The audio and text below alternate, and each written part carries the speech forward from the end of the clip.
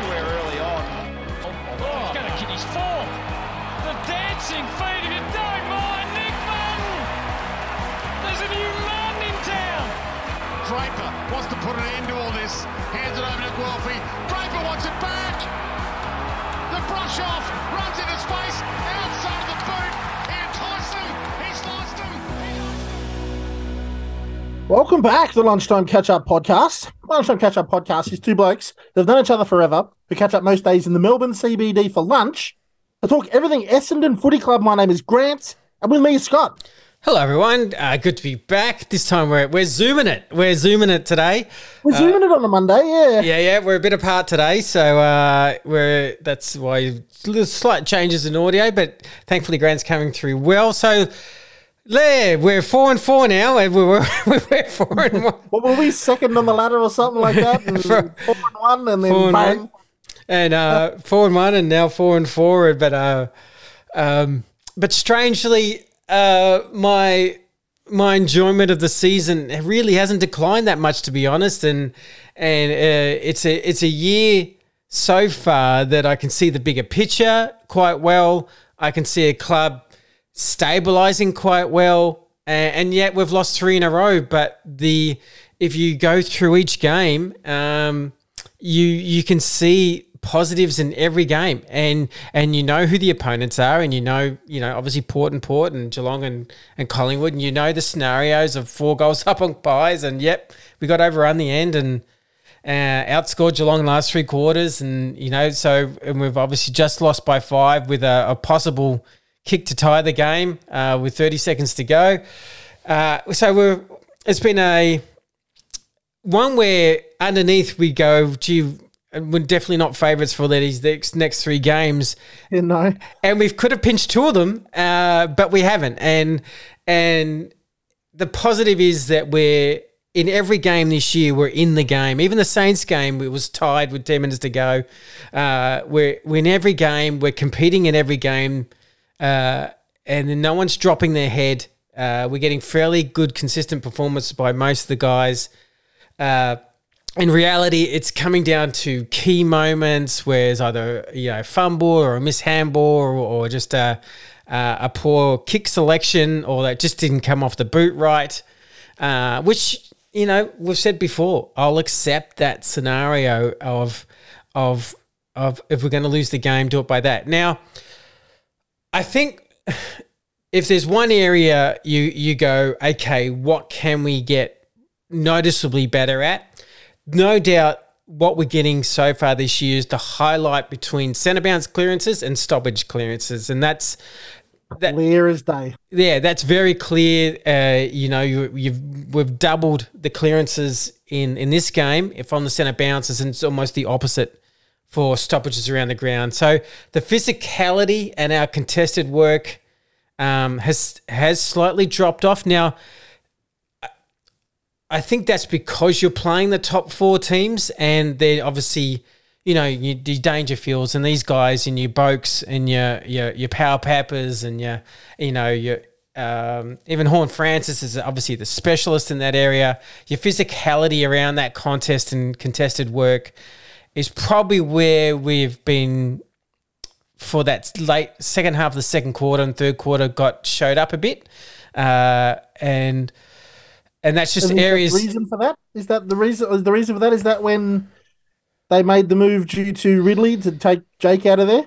Yeah, there's no doubt. The game is 49-30 when Ridley has his moment, and obviously, well, Willie Rioli gave him his moment. Yeah, and 10 minutes ago, if live on this show, 10 minutes ago, he's been sent straight to the tribunal, so he hasn't. So that means it's more of a serious kind of view that they've taken on that. And hey, Ridley's really out for 2 weeks, so he's out for that game, and probably big part of us losing that game.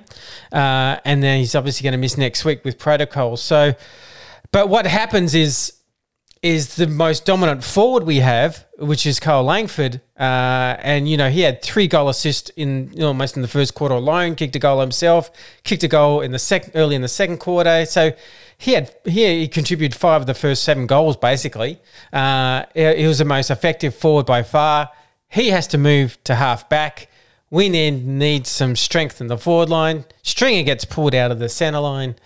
And everything is, where our strengths were, suddenly just tampered with and not as effective. And we just didn't adjust really for that next 40, 50 minutes of the game. And that's next 40, 50 minutes of the game. If we adjusted it earlier to how we played like the last quarter, we probably win that game. But we didn't adjust. They've had 21 more inside 50s in that period. And it was just it really was quite overwhelming at stages. And obviously they didn't kick straight, which, they're probably frustrated at themselves. Their fans have every right, Port fans, to think, we could have won by 3 or 4 goals too. And that would be a justifiable position. But we held on well enough and competed in that last quarter really, really well to try and almost win the game. We actually ended up winning the clearances and inside 50s in the last quarter. And I take my hat off to them, and because they were getting smashed so much in that second and third quarter, to turn around that much to where you've actually started winning the ball. They've had 9 shots on goal. Unfortunately, just 3 of them were majors. And when you lose by 5 points, it's frustrating. But like I said, the Port fans are thinking the exact same thing in the second, third quarter when they probably kicked 2 goals 10 or something like that. So in the end, for me, I'll be honest, probably Port justified their win in as far as how much they were dominant in those 2 quarters. But that Ridley incident with Rioli did have a massive effect on this whole game, because we were well and truly up. We were controlling that game. Langford looked crazy dangerous at the first 40 minutes of that game. Ridley was controlling halfback. Stringer looked incredibly dangerous in the middle. And that one incident, which I hope the AFL look at, was a major. We've just heard he's already been sent to the tribunal. Yeah. So is a major thing. So what are your thoughts? But that's my kind of mate. There's some summarization. What's that? Submissions, summaries that you've just given again, mate. Doesn't leave me with much room. Sorry, I do. I go, okay, so you've covered all of it again. Well, how do you think you're going? Let me direct it. After this game of round 8, we're 4-4. How have you felt, just even including this game, but how have you felt the year going so far as a fan? Mate, I think we've said this. We sort of said it before the pod today. We sort of said games like that against Port are difficult to provide commentary on, because I think everybody knows that we're different than we were last year, right? The way the players are playing, the game plan. Yeah. Sorry, the what? I was going to say the spirit of the group, and competing. The way we're competing, we're not getting blown out. We're not dropping our heads and ending up 6 to 8 goals down and all this sort of stuff. We're coming back. We're beating the likes of Melbourne, which is no mean feat, right? So I think we can see the direction that the club is going, and Brad Scott's consistent message. He's yet to use learnings and any sort of interesting adjectives, but the bit that frustrates me, mate, and I wonder if the listeners are the same, is that at what point do we start to my opinion on this next statement I'm about to make, which is probably wildly backwards way of saying this, but I don't think it's time yet for us to be strict with the players. I meaning I don't think we're there yet to be a really strong, vicious AFL team that is going to take wins away from the likes of Brisbane, right? I think we've got a lot to learn yet. Mm-hmm. And I think we can't demand too much of this side yet, because we're still learning Scott's game plan. It's been not even a half of a season yet, half of one season. And we're already going, geez, we could have beat Port. And so that's where I get a bit confused, in that I look at the Port game and I look at Collingwood and those games and I go, geez, man, we could have won. We could have won. We should have won those games. And they're the games that professional sides that really know their stuff don't lose, i.e. Port Adelaide and Collingwood. So, putting it back on you, mate, am I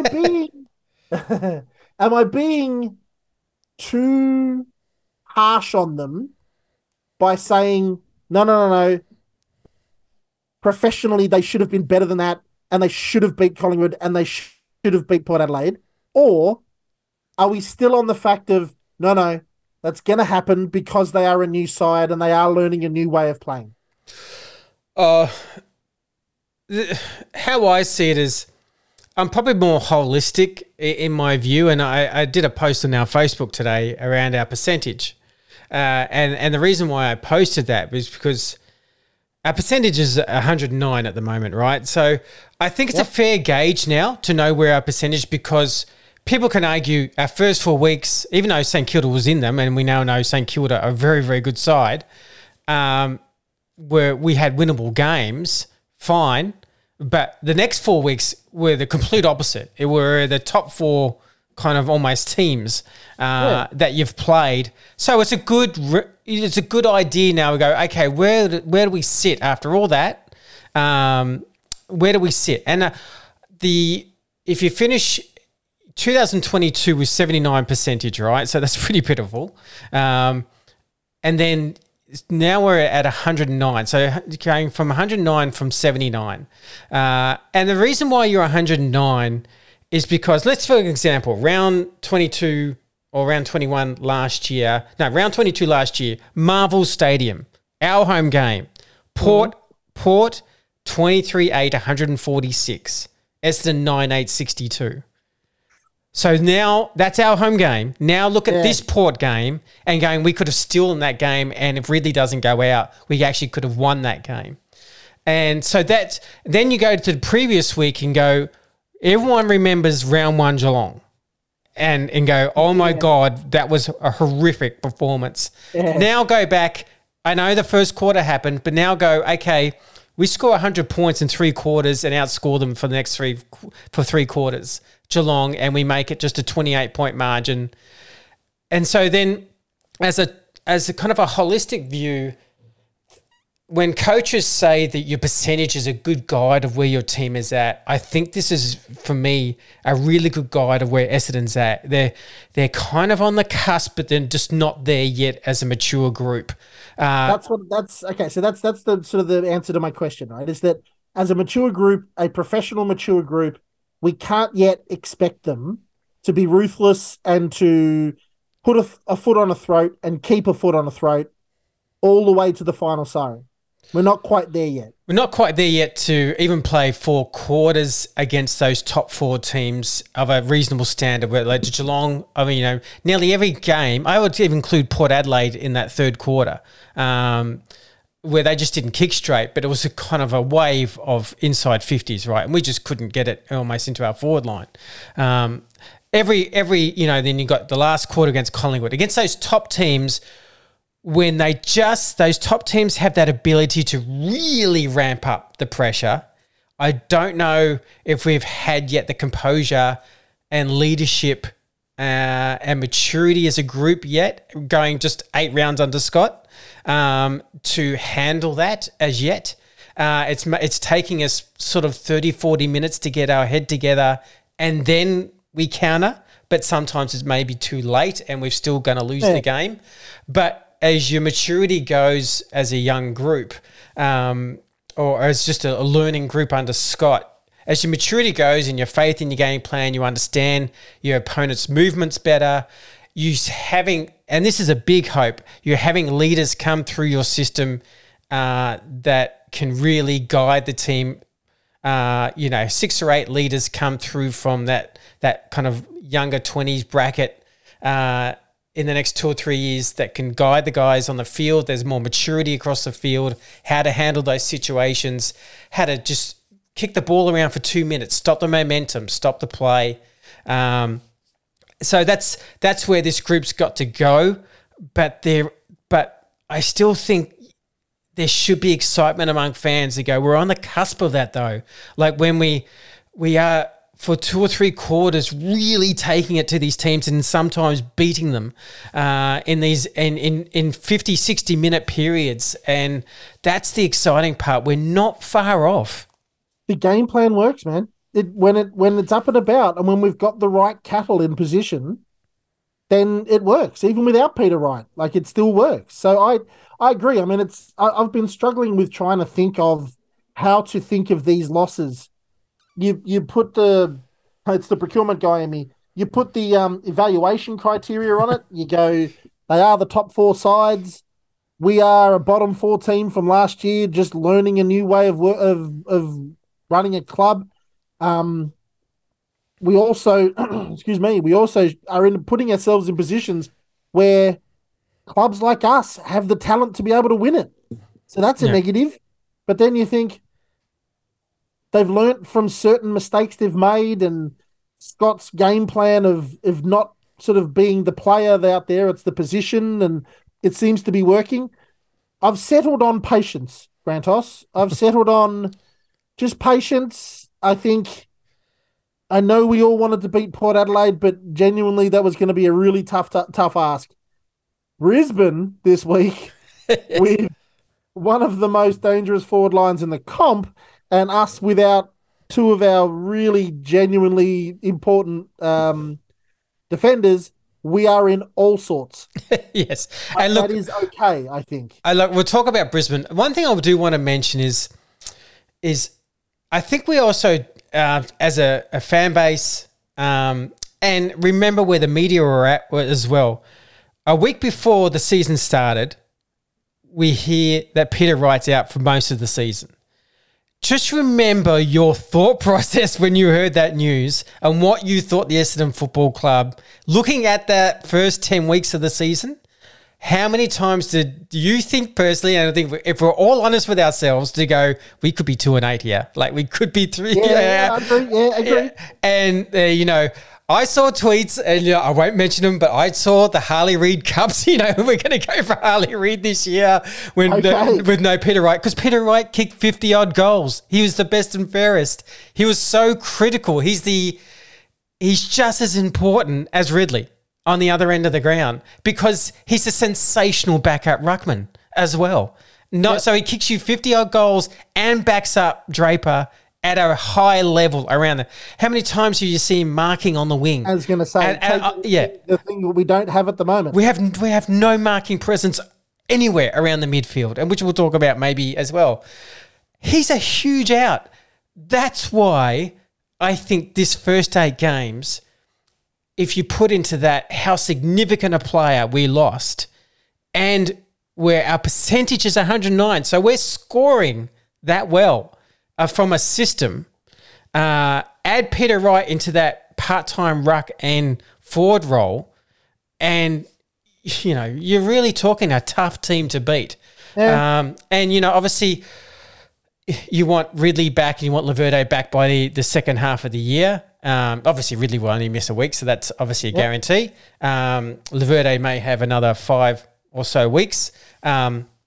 So second half of the year, you're just praying to the football gods that you please, enough with the injuries. Can we just have some settle, and can we just have a decent side second half of the year, because the draw does open up. In reality, twice North Melbourne, twice West Coast. Yep. You got Crows at home, Bulldogs, Tigers Dreamtime. A lot of teams that feel like right now, if you're looking at them, all beatable. You got another GWS game. You genuinely compete with, if not beat them. Yeah, you got Sydney at Marvel.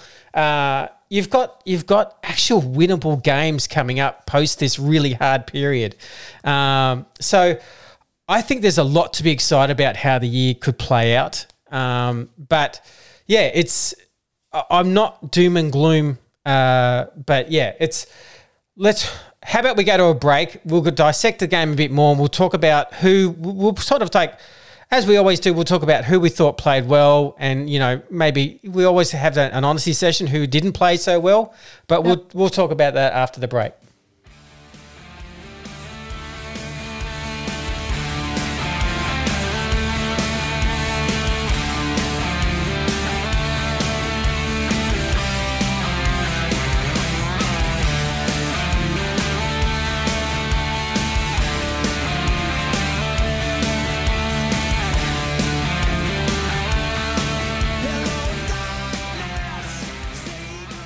Welcome back to the Lunchtime Catch Up podcast. Now then, I'm just looking at the stats, Scotty, to kick off this next segment. And I think I've said this a couple of times on the pod. When you go to look at the stats, excuse me, and you hit the disposals tab, we've got Darcy doing what Darcy does, just getting his hands on the ball. Dermy said it once, he said it 1,000 times. I'd rather get my hands on the ball than not. So he's doing that job. Zach Merritt doing the job as well, trying to get up there. But after those two, it's just Port. Up in those high to middle 20 possession games, Boak and Houston and Butters and Rosie. You can't win a game of football when Dylan Shield and Martin and those guys, even Caldwell, are in the 19 to 17 possession games. What do you think of... Can I ask you a question? I've been thinking about this lately.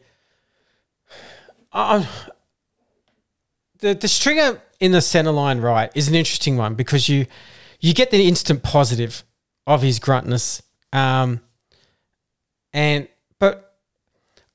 I don't know what anyone else thinks. I can't help think the last 2-3 weeks move of Setterfield to the wing, when I thought he had such a good first 5 weeks, has kind of stopped his mojo. Like we just seen it's almost like the Carlton Setterfield we're getting where they played him in the same kind of area.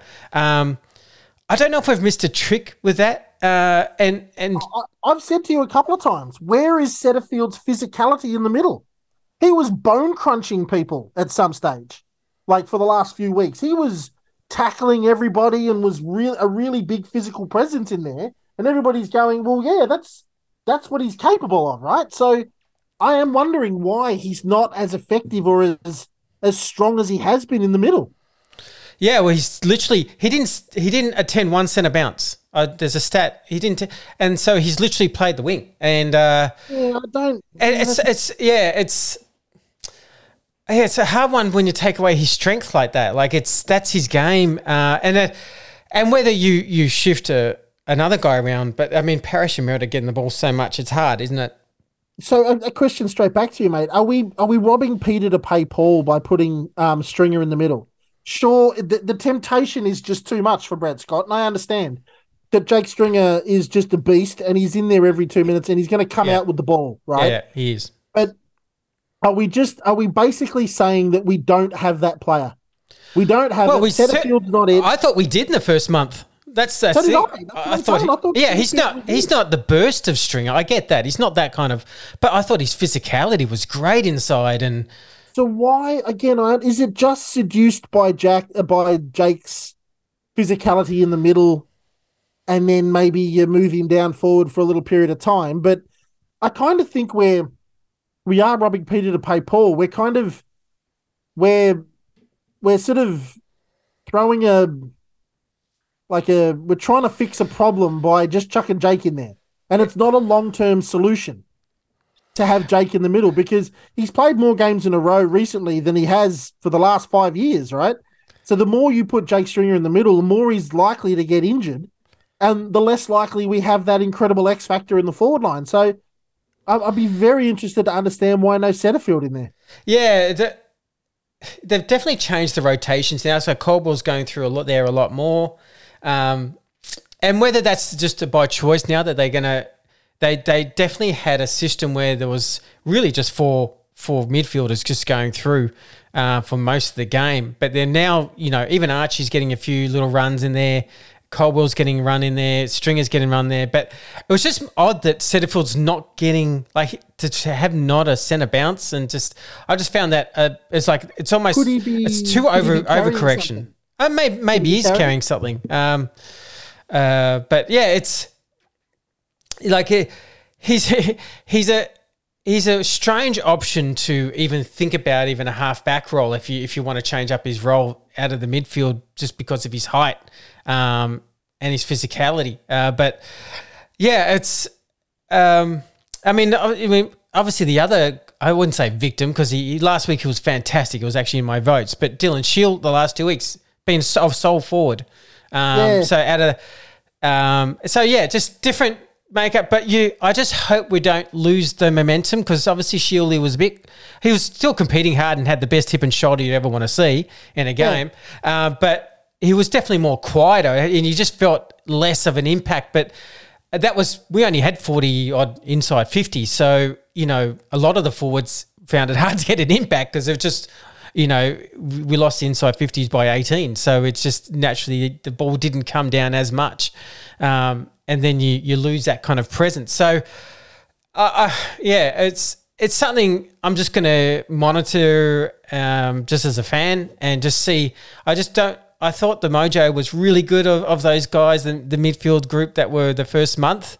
But, since they've changed it up, and it could be load management, could be niggling injuries. So I totally get that. And you never really have an inside view on that case of what's actually going. But, it's just, for me, it's drove a little bit of inconsistency in quarters, where we're getting smashed a bit more heavily in bursts of 20, 30-minute periods than previous. But obviously, Hobbsy got a lot of rotations actually in the middle as well. So there's another player. Well, maybe they're working him into there to be sort of the long-term solution. But the other thing I wanted to talk to you about is, mate, in your opinion, what is the differences between centre bounce clearances and around the ground clearances? Why can we do the centre bounce so well at times, and just be no good? Because it's the same kind of thing. It's the same sound. See, I disagree. I find it quite different. So if you look at it, so centre bounce, we get smashed at the round the ground clearances. So a centre bounce clearance right, because of the 6-6-6 rule, you only have a certain amount of guys around the ball. So it's very much who blocks for who and who gets, whose little system inside that circle is working better, because you're going to palm it to a direction, and can you get that guy running in that direction to get the ball? And so it's almost like a 3 versus 3 in the kind of situation to me, where a stoppage. So why not us? But a stoppage has sometimes it's like 10 on 10. Like there's so many, and what I noticed the stronger teams do is recognize, whether we like it or not, that we don't have a physical midfield, and they get their physicality around the stoppages around the ground, and you don't have that run up and jump. It's just Draper's just standing underneath the ball, and you have 10 guys around the ball, and it's a kind of a battle of strength and just a sheer contested footy. And the last 3 weeks we've lost in contested footy, and it's an area that we just need to grow in a little bit better, which is probably why I want Setterfield in those stoppages more, and even Setterfield and Jake in, for that matter, try and even sometimes have both of them in to have that strength and physicality around the stoppages to try and even them out a bit more. But it's a slight different craft for me, is because of the crowdedness of one situation, and then just the openness of a centre bounce, which is 3 on 3, and you can work out a system. It was funny. Scott mentioned that Gia did overtime work with the group on centre bounce clearances this week, the difference in the first quarter, the clearances we got were insane. It was just clearance after clearance after clearance, and we're just dominating it. And it was great that we even identified that, worked on it really hard. And that's another area, obviously, when even like the first segment, we're talking about the club, how much we've changed coaching, development, tactical strategy. It feels, whether we like it or not, it feels more mature. It feels more... development is the big word there, right? Yeah. Like we haven't developed certain players particularly well at all, right? Yeah. So this year, I think you can see the remarkable difference in how we're developing a game plan. And then how the players that we have, the Hobbs and the Setterfield up until just recently, those guys, how they're performing in that new game plan, how they're developing. Yeah, which is great to hear.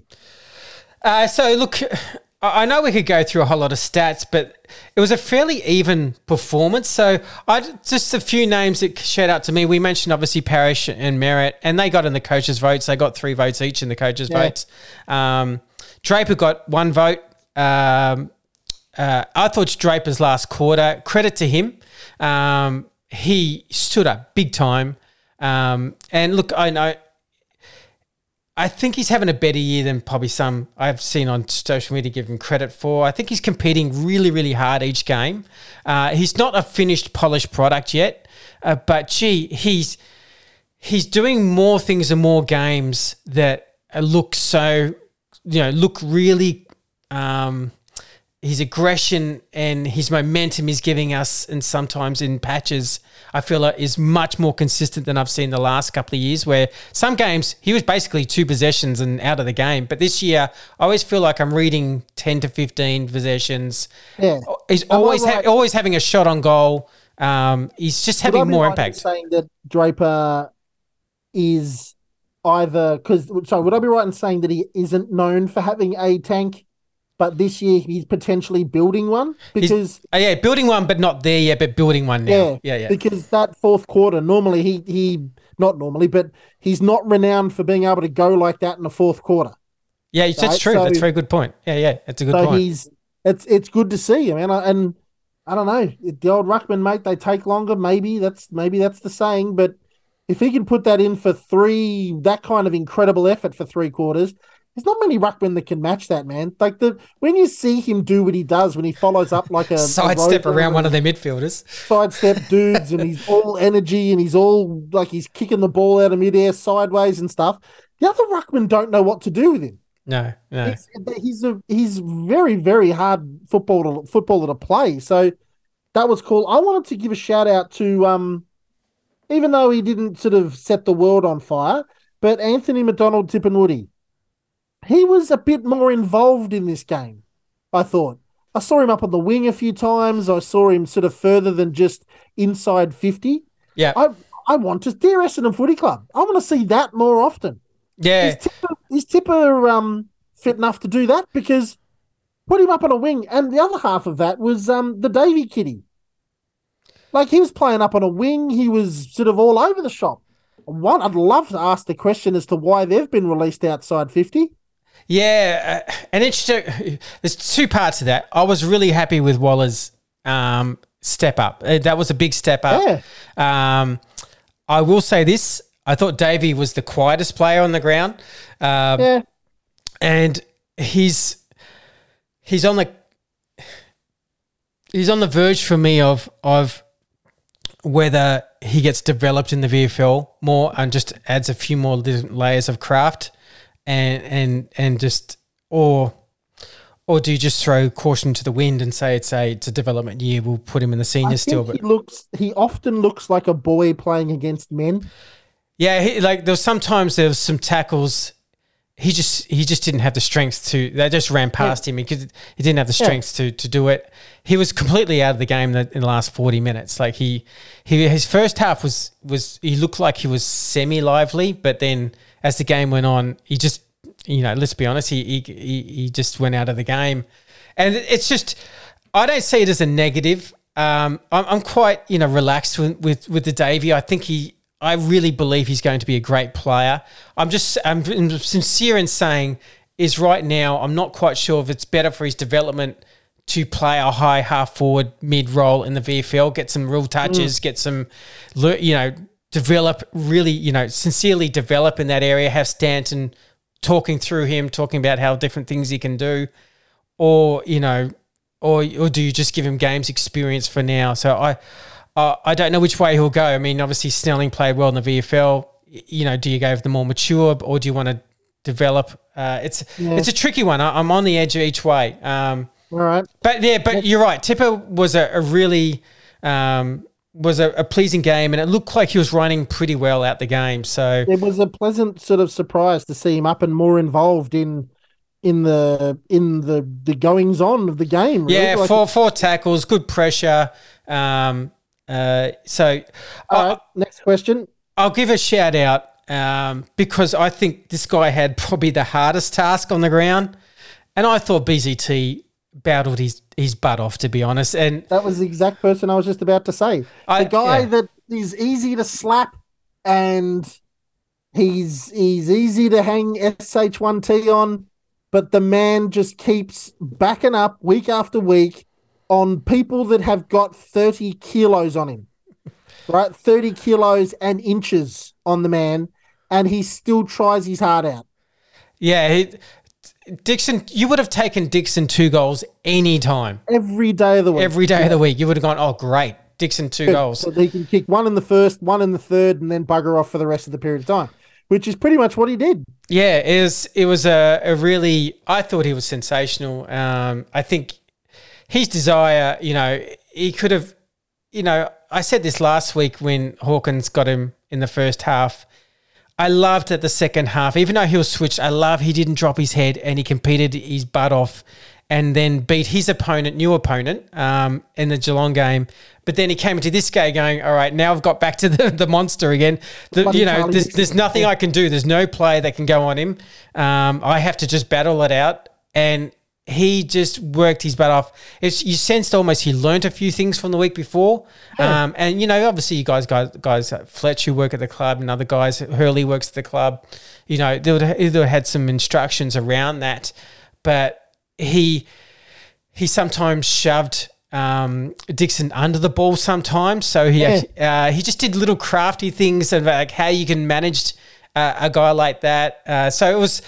I thought it was really, really pleasing. Mate, there's been discussion on the Facebook page today, which I appreciate. Get rid of BZT, bring in Mackay from North Melbourne. I couldn't disagree more. Right, I couldn't disagree more. But BZT is this is his season, man. That second half of last season, he looked like a world beater. The problem is that he's just played Hawkins, bloody Cameron, and Dixon. Right, like. Man, anybody's going to get smashed. Anybody's going to get... Tomahawk had a day off, day out. For me, for me, he's only been beaten once. Like that's it. And that's a good ratio. Like 8 games, 7-1. That's it. Ask Dustin Fletcher, who's one of the better defenders of all time, right? How many times a big, dirty, great big Stephen Kernahan or Lockett or Modra or Dunstall, all those guys got off the chain on him, right? Or Ablett for that matter, right? I've seen Ablett kick 14. Yeah. Exactly right. At a similar... right? Yeah. So stuff like that happens. And for BZT to keep fronting up and keep putting in the effort is worth its weight in gold because he's good at what he does, man. He's maturing as a footballer every single game. And I reckon, despite the fact that you get kicked 8 on you and it doesn't feel good, I reckon he's learning. I reckon he's taking those, like you said, he's taken the 8 that feels crap, but he's learning not to play with the big boys. Don't stand toe-to-toe with them, right? Try and do something different. So BZT for mine, big tick. One for me, here's the question. They gave Andy Phillips another game. Does he get another game? Yeah, I mean, he had a good last quarter, all admittedly. He took a couple of marks. And he's all effort. He was pretty quiet the first half. It's 6 days. When are we going to give Brian a go, man? When are we going to, if the kid's any good, when are we going to give him a go? Yeah, it's a tough one. They clearly like, I think the obvious thing is Scott really likes the 2 ruck setup, but he desperately needs Andy to find the form that he's capable of. He's more just literally out of form rather than that's the Andy the player. It's just he needs to just find his old form. If he finds just normal old form, we're being semi-dangerous in the forward line and competing hard in the ruck, it would make a dramatic change to this side. So I don't know if it's just like wishing, and then part of me doesn't know where his body's at because he's had the 5-day break. This is a 6-day break with Brisbane. So it's how does his body get up? Because certainly when he had the 5-day break again in Anzac Day, he was invisible. I think you have to be wary of that, and it doesn't mean you could bring in another forward and have Wiedemann as a forward, but be the backup ruck instead of Brian.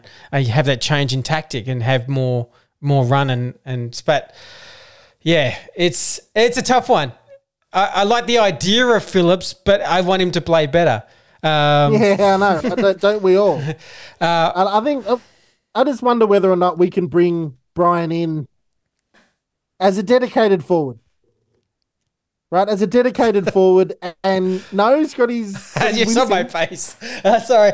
Look, his strength is his ruck. That's this stage of his development. It's clearly his strength is his ruck. Okay. Yeah, it's. That's for me. That's where he's at. And look, can we have Andy Phillips in the forward line, dedicated forward, 3 rucks? 3 rucks. No. Hey, listen. Hey, no. Andy Phillips in the forward line, dedicated forward, right? Brian and Draper for 2 rucks. If it becomes a little bit obvious that three, like it's never been done in history, but 3 ruckman is hurting you slightly, then you get rid of Draper. You get rid of Phillips, and you bring on the sub. No. Look, about 14 other clubs don't even hardly go with the 2 ruck rule, let alone the 3 ruck rule. That could be the point of difference, though. More rucks. Yeah, but the point of difference is less rucks. We go more rucks. The point of difference is you've got a halfback line just streaming out of Brisbane because we've got rucks chasing them. But no, and if anyone can see, you've got a very cheeky smile on you. But yes, thanks for that offer of a proposal with that cheeky smile. Yes, I can't help but think that the 3 ruckman more ruck rule is just not being recognised by the APO. No, anywho. Yes. That's another thing that I'm not allowed to say. Did I tell you that? What? Apparently, anywho. I did. I see that post and someone said you shouldn't say anywho. Didn't say anywho. I'm all for people telling you off. I love when people tell you off. I know, it's great, isn't it? Yeah, I encourage that. Bomber Blitz does it so well. Every human in the entire world really, really, really loves it when somebody else tells them how to talk. That's really, I love that, lots and lots. So, well, I say Danaher and I still get told off. So there you go, right? Danaher, anywho, let's just continue on, shall we? Yeah, I want to give a sneaky shout out just before we go. A sneaky shout out, again to a guy that's I don't know he's going to win you a Brownlow, but just that smidge unsung, hasn't been injured, been sort of serviceable. Jake Kelly. I knew you were going to say that name. I just knew it. Jake Kelly. The people just forget that he's just down there. He's pretty solid around onto Dixon and stuff. He's being solid. Right? I'm not saying he was best on ground. I'm just saying that Jake Kelly just slides into that team and does reasonably good things. Unassumingly very effective. Unassumingly effective. I see you, Jakey. Well done, mate. No, he was in my mentions, so you've got that right. Because good. And look, isn't it a tease on these couple of these goals, couple of these plays of Archie Perkins? He can, his talent, man, is so there. And you go, how can I give this guy the ball 10 more times? How do we do it? How does he get the ball 10 more times? Because like that goal from 50 on the boundary line, just sums it up. Oh yeah, I can do this. Never even looked like missing. Yeah, he's got some serious talent. And look, it is early in his career, and they obviously get better and they get more consistent as they get older. Yeah.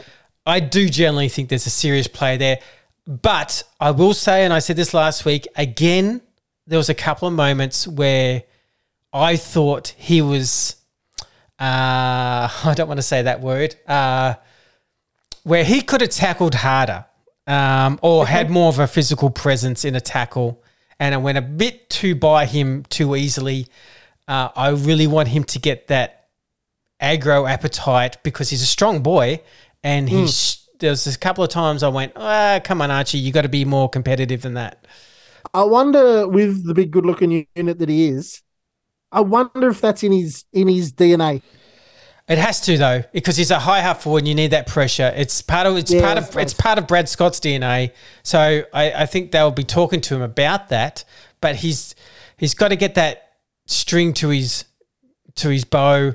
He's got it when he's got the ball. Oh yeah, he just swivels those hips, man, and guys go bouncing off it. Exactly right. Like he knows how to break tackles and be physical when he's got the ball. So Yeah, you're right. Might be interesting conversation to have with him and just sort of say, mate, you're doing well. The talent just undeniable, but maybe a bit more physicality. Yeah. Do you know a player that who I've actually said, I don't know if he's going to be good or not. I'm still not unsure. Boy, we need him right now. Steinberg. No? Is Nick Cox. It's like, I was thinking just during that game when Ridley went down, gee, Nick Cox, say he's playing on the wing, right? What a perfect replacement to put him at halfback, 200 centimetres.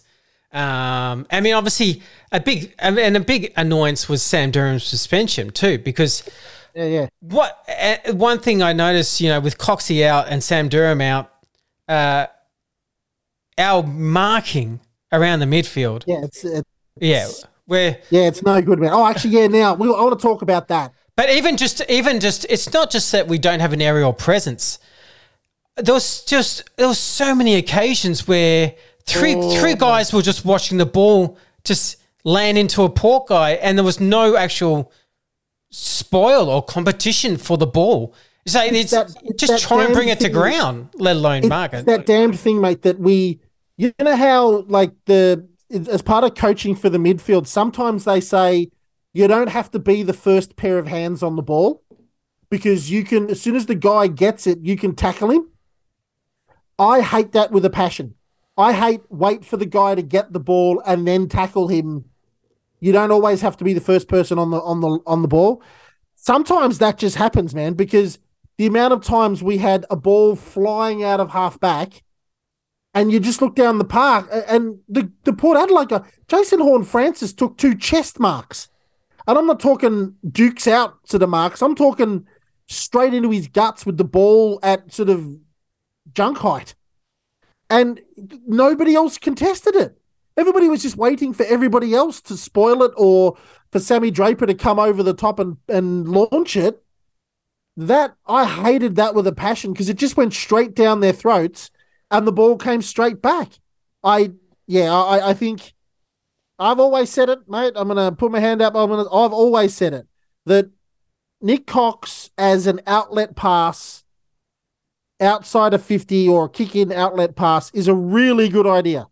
Yeah. Because at 200, man, like, I don't know who's going to run with him and take the mark. If you can lob it up nicely for him, he's going to take a mark 8 times out of 10 and get you that relief outside 50. So, yeah, I can't wait. What is he, 5 weeks or something now? Yeah. 4 or 5. Yeah. I think around 4. And he's going to have to play a few. So this is the thing, right? So, but yeah, no, I agree. He's a big out. Sam Durham would have been the first person you put straight back down there when Ridley went down. So yeah, we didn't play particularly well in parts. We played great in parts, but we didn't particularly play well in parts. Then we had players really mess up our process or our sort of game plan, and it ended up in a 6-point loss, 5-point loss. Yeah. So, well, yeah, we've got a long season ahead, but it's exciting season ahead, and hopefully we continue to grow. I can't feel bad, man. I don't feel SH1T. I'm okay, man. I'm okay with it. I really am. And we'll be honest, right? Like, I know the listeners probably think that we're all about the positivity on the page and on the pod, and we are, because, man, it's a sport. So let's see if we can be positive about it if possible.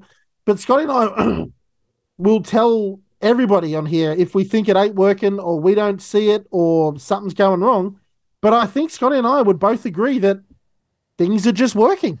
Yeah, I mean, I think people who've listened to our show for ages have seen me have major concerns of how Woosha was coaching, have real concerns about how Truck was coaching at stages, had concerns about how the CEO was operating historically. Yeah. And, I'll say what I think, and when I think there's some real things we got to sort as a club. And, I remember Rowan Conley coming on and we dissected nearly the whole club and where there was concerns and member engagement and, how things were operating.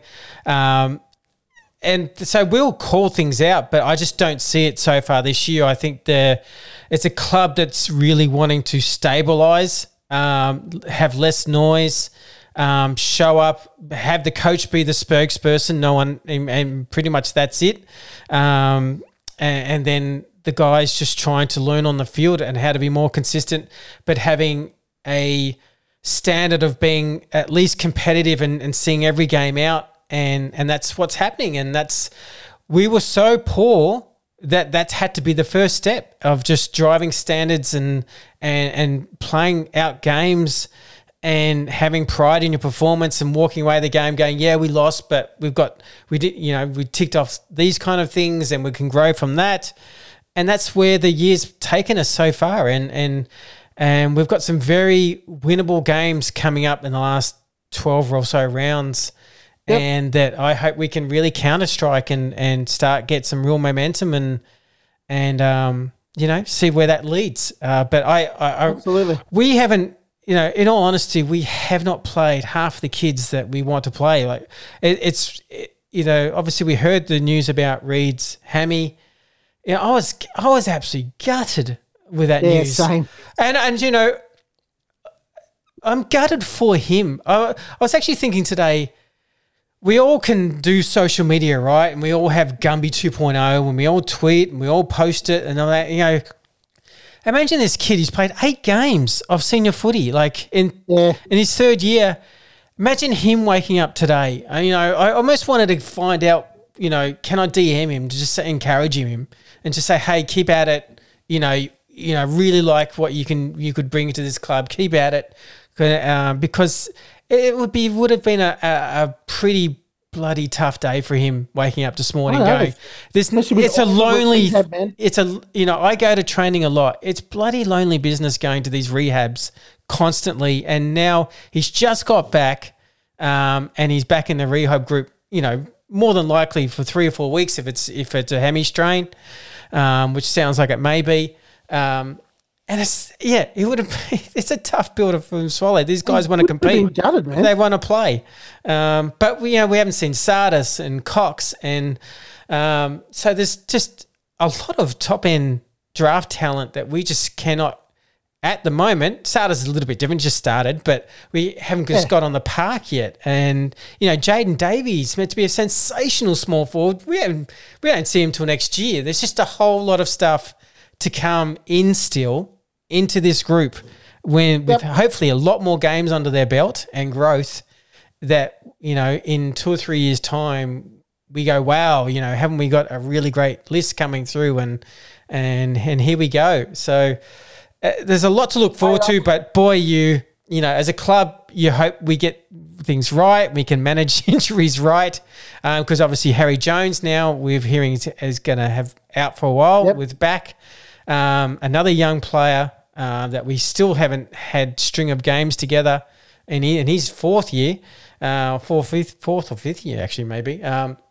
So it's just, that's the frustrating part. We've got to get these tall kids with a lot of talent on the park playing, whether it doesn't matter if it's VFL, AFL, we've just got to get them on the park so we can actually develop them. So guys like Clokey and Hurley and Stance and Tudor can actually I was going to say teach them how to play footy. Teach them how to play footy and bring them into the seniors and have them ready to go. So a lot of talent sitting on the park still. Absolutely on the bench even. Look at, if you said the Crichton, who was in the top 3, okay, 1 was Peter Wright, 3 was Matt Guelphy, and they're both not visible at so far this year almost. Matt's obviously going to come back in 2 or 3 weeks, but we've just got some key players out and we'll grow from that. And Guelphy would have played this, Guelphy would be playing right now easily. So a lot to, you hopefully, touch wood, our injuries can really sort themselves out in the second half of the year. Look, before we go, the VFL obviously had a 3-goal loss, pretty frustrating. Obviously, Reedy went out of the game in the second quarter with that hamstring. I think everyone has to understand they're going to have a bit of a rough patch because now you're going to bring out a Montgomery or a Baldwin. with the situation the way it is with our back line. So I think with that, I wouldn't be surprised if Snelling may come in for this Brisbane game. So I think you're going to have a bit of a lack of experience in the VFL in the next 1 or 2 weeks, really, because so I think, I think there has to be some understanding that, you strip that many guys out. You have that kind of, when you have that 10 to 13 block of players injured, it really does affect your VFL performance. But they lost by 3 goals. Not too much to report. Montgomery had 24 disposals and 11 marks, so good time for him to have a game like that. That's all right. Baldwin, I think he had around about 17 disposals, 7 marks and 2 goals. Played kind of half defence, half forward, but had a decent game. Nick Bryan had a fairly decent game. Snelling had a decent game. Vossi had a quiet one. But yeah, it's... and Narkle, by the way, had a really good game. So he's an interesting one. So that's it for us. The VFLW girls won their 4th game in a row. That is the big positive. So look, a big shout out to the VFLW girls. Beat the Saints 4 in a row. They're now in the top 6 with that 4th win in a row. So they're the team to watch on form at the moment. Man. Get down there. But massive kudos to the girls and performing really, really well after a slightly shaky start. They're coming on much stronger now and putting in really solid performance. So well done to all the girls. That's it for us. All right, mate. Well, a bit of a different one on a Monday via over the Zoomage, but I think we did well. I think it's one of our best shows, if I'm honest. No, just kidding. Thank you, everybody, for listening. We will talk to you, if you're a Patreon, we will talk to you on Thursday for our team selection show. We'll be actually able to name a team, considering the games on Sunday or Saturday night, I believe, is it? Saturday night, in Brisbane. Saturday night. So we'll be able to name a team on Thursday for the team selection show. Then straight after the game, we'll be doing our normal post-game selection show, and then we're back on deck on Monday again. So thank you, everybody, for listening, and we'll talk to you guys soon. Thanks, guys. Go Bombers.